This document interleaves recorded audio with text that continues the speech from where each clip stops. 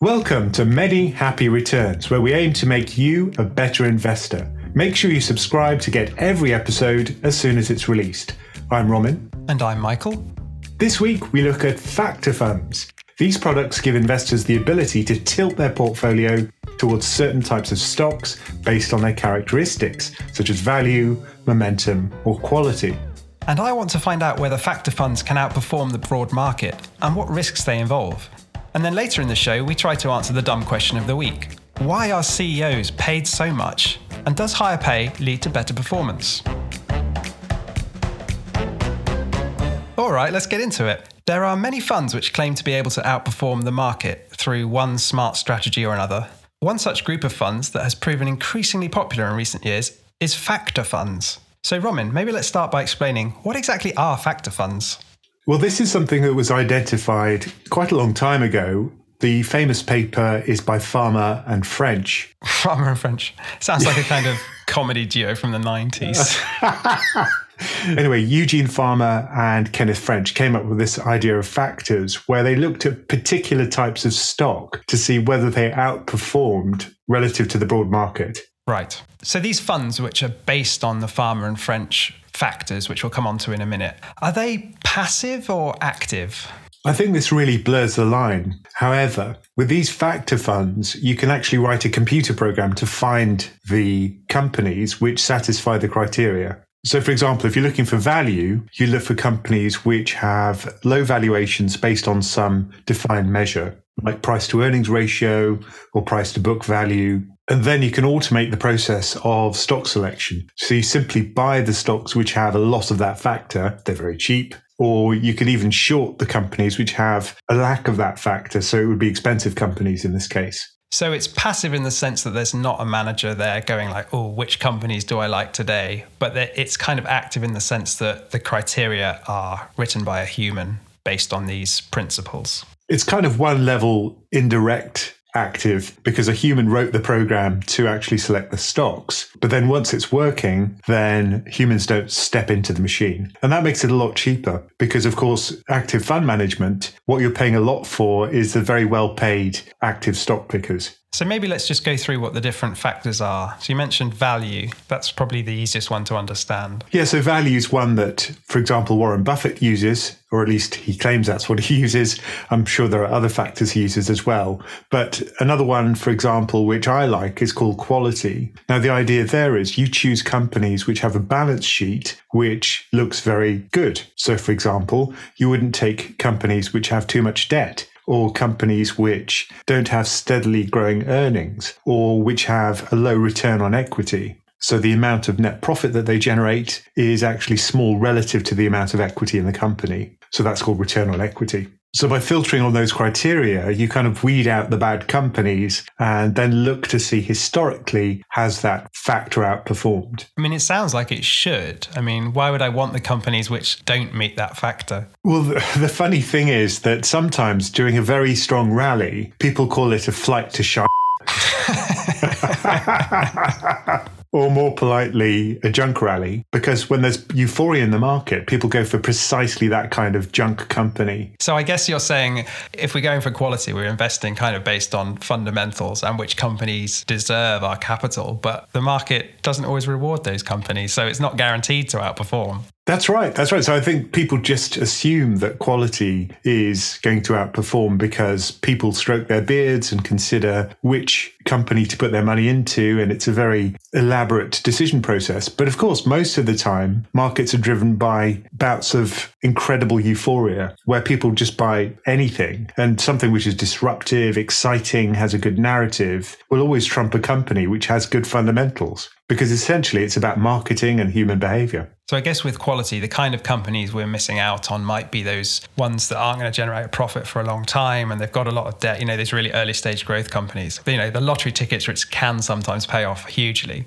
Yeah, as long as the CEO talks a good game, I think that's going to be the kind of company that will do well in a euphoric market. Theranos is one example of a company where the CEO just had an incredible ability to sell the company. But if you actually looked at the fundamentals, nobody would have invested, I don't think. So let's quickly revisit value. What exactly is the idea behind that factor? So the idea with value is that if things are cheap, those are the companies where you're buying at a discount and eventually the company will recover. Now, of course, companies can be cheap for a very good reason, which is that it's a rubbish company. If the valuation's low, it's usually for a reason. Or it could be because of some other factor which makes one sector look unattractive. Yeah, so energy, I think, had that problem, hasn't it, for a while, where we're going to move away from fossil fuels, so people don't want to put as much money there. That's right. There's a kind of unspoken consensus among investors, which makes one sector look unattractive. But if you actually look at the fundamentals of some of these companies, they still look quite sound. So I think that value factor is one which is interesting because it does identify those companies. But sometimes you might want to combine factors in order to weed out the ones which are likely to stay cheap for a long time because they're just not very good companies. So value is looking for cheap companies. Quality is looking for good companies. What about momentum then? What's that looking for? Well, momentum's an interesting one because all it looks for is companies where the price is rising and it shuns companies where the price is falling. So it doesn't care about what the company is. It just is the stock price going up or down? Yeah. Usually it takes some parent index. It's like MSCI All Country World Index, which is just a global equity index. And it simply filters based on price momentum, usually over a couple of periods, usually over, say, 6 months and maybe 12 months. And if the momentum's good on both those, then it tilts towards that company. So it's kind of leaning into the euphoria, which you talked about earlier. Yes, but of course, what goes wrong with momentum is that there are periods of time when equity markets simply whipsaw up and down. For example, if you look at the markets over the last 3 months, that's been a period when the momentum's kind of come out of global markets. So momentum does really badly when markets whipsaw, when they don't have a direction, but also when there's a reversal. So themes which change then lead momentum to be in the wrong stocks at the wrong time. Because it can't change quickly enough. Exactly. They have to have some rebalancing period. And I think, for example, for MSCI momentum, their indices rebalance every 6 months. So if you're unlucky, then it piles into the recent trend and then that reverses and then you get completely hammered. And in terms of other factors, you mentioned size where, small companies have, I think, been shown to outperform somewhat over the long term. That's a bit more of a basic factor, right? Yes, size and something else called liquidity are kind of related to each other. The idea is with liquidity is that you go for companies which have very little, say, daily trading. They might be smaller companies. Usually companies which are smaller have smaller liquidity. And there's usually a premium if you buy those companies. So liquidity and small cap are two related factors. So size, liquidity, same thing, kind of. But there are some people who say that liquidity premium or small cap premium has gone away. So these factors certainly come in and out of popularity. And sometimes they underperform for a very long period of time. Yeah, when we say small caps have underperformed, that's clearly the case recently, right? Where the market's just been driven by those mega caps, the Apples, the Googles, which have pushed up values. So many of the trends which lasted for a very long time have simply gone away. So for example, if you look at the outperformance of value, it actually outperformed growth, which is the kind of opposite of value, between 1926 and 2006. Farmer and French publish this data. You can check this out for yourself. And then since 2006, it's been underperforming. So it outperforms for more than a human lifetime, and then suddenly things reverse. And I guess the question is the factor dead or is it just sleeping? Yes. So there are some very famous factor investors like Clifford Asness, who's written some amazing papers about this, who said this value factor is not dead and rumors of its death have been greatly exaggerated. I think that was the title of his paper. That's about as funny as it gets in economics, isn't it? Well, financial papers are quite dry, so you have to rely on a bit of humour. But he still thinks that it's going to revive. Of course he does, because that's his career. But personally, I think the choice of factors is much more driven by how long do they stay underperforming. And there's one final factor I've seen listed on brokerages, which is minimum volatility or min-vol. What's that? So for these funds, you go for a combination of stocks, and the combination is important here, where the volatility, that's a typical annual percentage price move, is very small. So think about boring stocks, which really don't move much. So you'd be buying things like utilities, maybe drug companies, things which aren't exciting. So the idea here is that you buy the tortoises rather than the hares, the boring utility companies, which are just plodders. Also, you combine stocks in such a way as to cancel out each other's price movements. So by combining uncorrelated stocks, your overall fund volatility is quite low. So I kind of like that factor because it's about being boring, which of course is my USP. Have you bought it before? I have actually. Oh, Roman, it's the most scaredy cat of all the factors.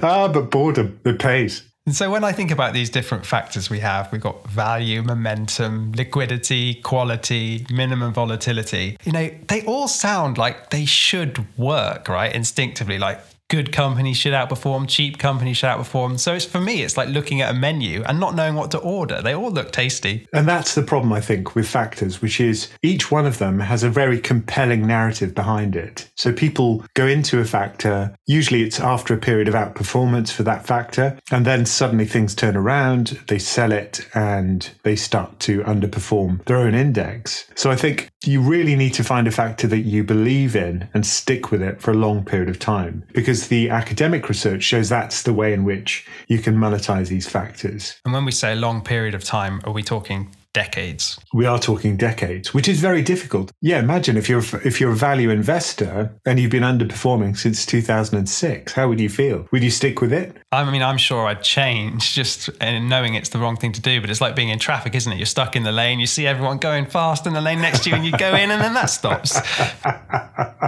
That's right. So I think that's why it's difficult for people to buy these and make use of the factor outperformance because of cognitive reasons, where we have cognitive problems about staying invested in a particular thing when it's underperforming, even though that's probably the best thing to do. So for example, I think it's best to choose your factor based on the ones which don't underperform for long periods of time. So when I did a video about this, I showed that the ULSA index, which shows how long and how deep these drawdown periods are for a particular factor, if you use that as a kind of scoring metric, factors like momentum look awful because you do get these very sharp reversals. They exaggerate the trends of the market. Exactly. They kind of get on the latest trend, and then when it reverses, they get completely hammered. Whereas if you go for something like quality, that does tend to have fairly short periods of underperformance during these euphoric periods. So that's one of the big risks then is, you panic in the drawdown, which is bigger than the market. What are some of the other risks with factor funds? You've talked a bit about there's research behind it, which I like to hear, because so much of these kind of funds as an amateur, you're not sure, is this just Wall Street trying to make me pay higher fees for something that isn't going to outperform? Yeah, and this is why I like them, because it's based on peer-reviewed research. So for example, if you publish a paper about a factor outperforming, it will be checked by your peers, no question. So that's a very good indicator of something which is true or false. Peer review is a good process for weeding out falsehoods. Because the fees are slightly higher, right? They're about 0.3% per year, I think, for factor funds typically, whereas you could buy the broad world market for about 0.2%. So you've got 50% higher fees. Yeah, and I think a cynical person would say this is just a way for fund managers who've realized that passive funds no longer pay much to think of things which they can charge more for, with a narrative behind it which makes the marketing much easier. And I'm a bit cynical, so I kind of agree with that. And I suppose my other question is, do these factors actually outperform on a risk-adjusted basis? So are you basically taking more risk to get that more reward? Well, in the case of something like minimum vol, it kind of goes for something which is, by definition, low risk. So it really depends on the factor. And there's no reason why someone couldn't create a factor which is based on risk-adjusted returns. So Sharpe ratio might perform quite well. I'm surprised there isn't a Sharpe ratio factor fund, actually. Maybe that's our opportunity, gap in the market, the Romin Fund. That's right. Many Happy Returns Capital, Inc. ETF. 0.8% fee.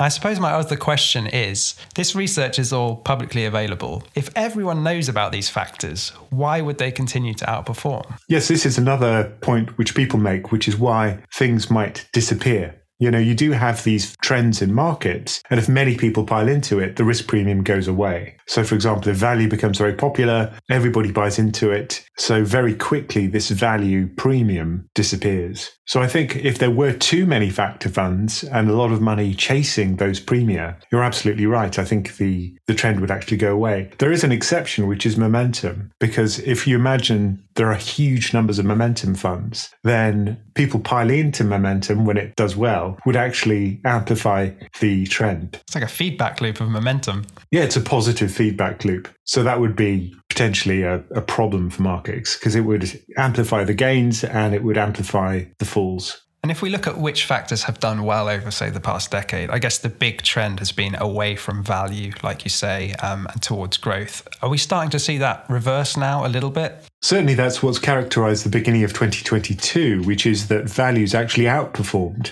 which everyone's been cheering, and growth has done particularly badly. We say everyone, not the people who are in growth, or the youngsters. But look, for a decade, mega cap growth has just done incredibly well. But of course, for much of that decade, interest rates were almost at zero. And these companies which dominated, Apple, Microsoft, Alphabet, these are all companies which have been very profitable. So you could say this is more to do with tech trends rather than just growth per se. But yeah, this does look a little bit like a reversal. I mean, I don't make predictions, but I certainly think that certain things like small cap growth have been so beaten up that it's probably time for a bit of a reversal. So you mentioned small cap growth, but the combination of factors I hear everyone talking about is small cap value. Interesting, because small cap value outperformed for absolutely ages. If you have back tests that go back to 1960, it's been a huge winner. So lots of people who talk about factors say small cap value is the thing to go for. But again, it hasn't done well for a very long time. And we can't even buy it in the UK, I think. I couldn't find a small cap value fund. There is one. Oh, there is one? Yeah, but it's based on US small cap value, of course. But there is one. Because that's the one where you sort of dig into the forums online, like Bogleheads or whatever, or Bogleheads. They all talk about small cap value as a kind of core holding. Yeah, because they have a spreadsheet called the Simba spreadsheet, which is great. It has annual returns going back for a very long time. And it has a small cap value fund in that. It's one produced by Vanguard. And that one does show outperformance for a very long period of time, but not recently. And I suppose the final point is, if we're talking about our portfolios, how might we incorporate a factor fund? So personally, the core holding I have, as I suppose a lot of people do, is global equity, just, market cap weighted, the neutral fund. Would you say, you could combine your favorite factor with that? Or would you just replace the whole thing with a quality fund or a value fund? I think it depends on your belief, but also you have to consider your own psychology. You have to have that kind of self-knowledge. If you're the kind of person that would step back from the factor if it starts underperforming, then really that factor fund is not for you. But if you don't have much conviction, you could... I don't. Okay. Well, in that case, you just have, say, 10% of your global equity in, I don't know, quality, and the remaining 90% would be a global fund. So it would just be a slight tilt. And I suppose the question is, do we really need to try and beat the broad index? Won't it do well enough? Why are we always chasing slightly better returns? Well, if you have that hankering for beating the market, then I think factors are probably the best way to do it, because if there is alpha from active managers, it's usually gobbled up by their high fees. So at least with factors, they're relatively cheap for an active strategy, semi-active strategy. Smart beta. Well, smart beta is the other way. They've rebranded it. That's right. Because beta is simply market tracking, but you're tracking an index based on some quant's dream of a particular factor. I mean, it's weird, isn't it? Like, active funds have kind of become a dirty word, at least amongst a lot of retail investors. So no one wants to use the word active if they can help it. Well, sure. If you're selling snake oil, if you're telling people something works when 85% of the time it doesn't, at some point people are going to cotton on to that fact. So, I mean, you can kind of see why it's a dirty word, but it is a kind of active strategy in the sense that it's based on historic research, but not on human judgment. That's the key thing. Factor funds are something we discuss a lot in the Patreon community. We have lots of members-only content, a growing library of members-only videos, and regular calls for the community where you can ask questions live. If you want to learn more about that, just go to pensioncraft.com. And each week I ask a dumb question. Well, I asked many, but we have one section which is specifically for a dumb question. And this week we're looking at why are CEOs paid so much? And does higher CEO pay lead to better performance? What do you think, Roman? Well, the evidence is that it doesn't. And intuitively, if you think about it, that kind of makes sense. What does a CEO actually do? We always used to joke when I was working. Oh, I mustn't say that. No. Okay. We've all got anecdotes where we can slag off CEOs.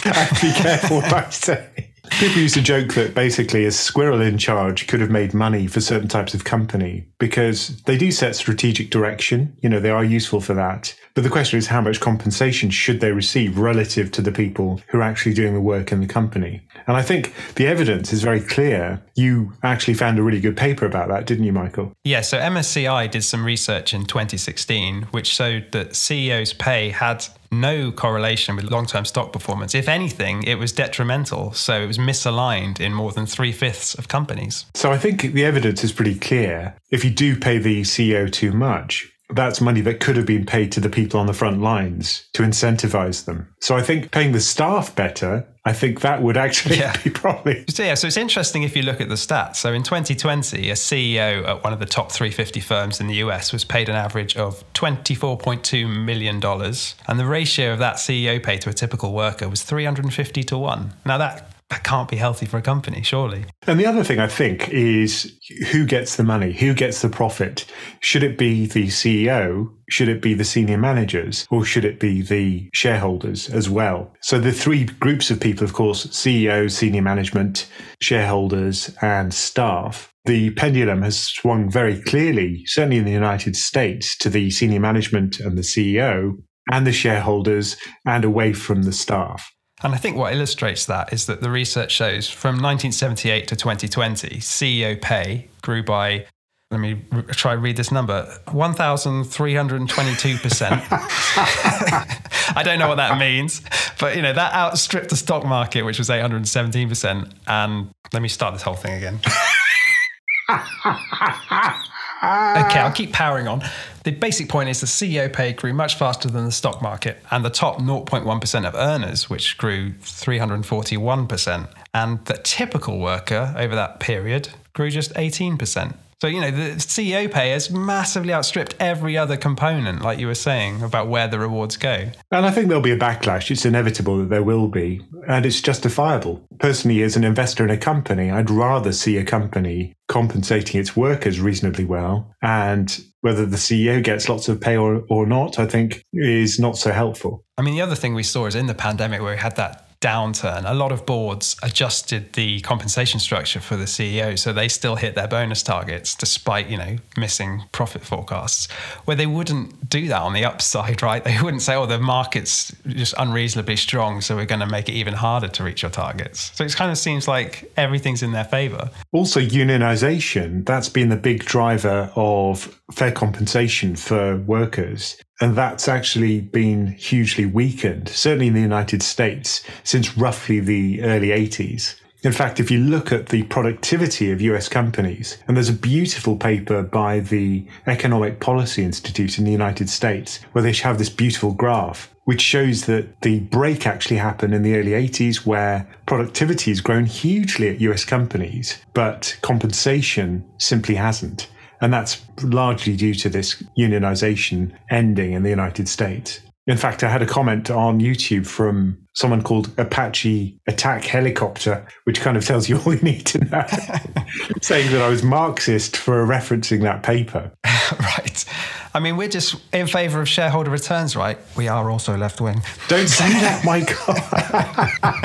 No, but I mean, I believe in capitalism, certainly, I think, as a system. You take capital from people who have it and you give it to companies that need it. And I think that's actually not inconsistent. I mean, I think if you look at the data, it's clear that paying the CEO way more than he or she deserves does not lead to better performance. So just as a rational shareholder, you don't want CEO pay, gaining many multiples each year. And if we think about how can we fix it, there was some suggestions on Morningstar, which I quite liked. One was to make the CEOs suffer when shareholders suffer, because, performance-based pay, you need that.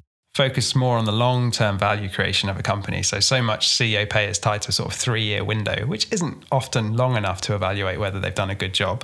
The third point was to reduce the sort of cozy relationship between the executives and the board of directors where, you scratch my back, I'll scratch yours. Pay goes up, everyone's happy.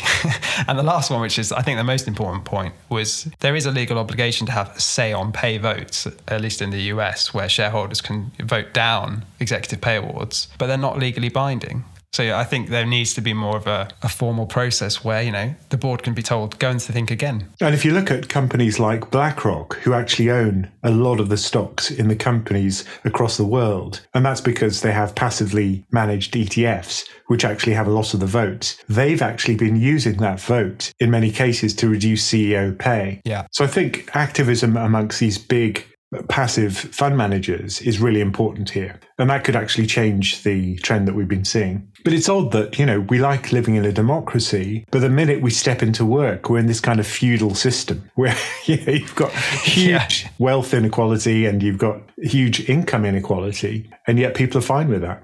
Who wants to live in a feudal system? The people at the top. It's the answer. Not the serfs, that's for sure. No. I mean, do you think we could, me and you, could we run a big company, joint CEO? Yeah, why not? I don't know what we'd run. We'd be many happy sprockets, I think, yeah. We'd sell sprockets. Sprocket capital, yeah. I mean, I don't think we're going to sell fewer sprockets than some sort of $25 million CEO. But the sprocket manufacturers would be paid well. One of my mates messaged me yesterday, said, can you please get through a whole episode without mentioning sprockets? Thanks so much for joining us for Many Happy Returns. Please do leave us a quick rating or review if you've enjoyed the show. It certainly has been great seeing so many of you leaving positive comments. Thank you for that. We'll see you again next week. Many Happy Returns is a PensionCraft production, co-hosted and executive produced by Roman Nakiza and Michael Pugh. This podcast is for informational and entertainment purposes and is not financial advice. We do not provide recommendations or endorse any decision to buy, sell, or hold any security. We cannot be held responsible for any actions listeners may take, and investors are encouraged to seek independent financial advice.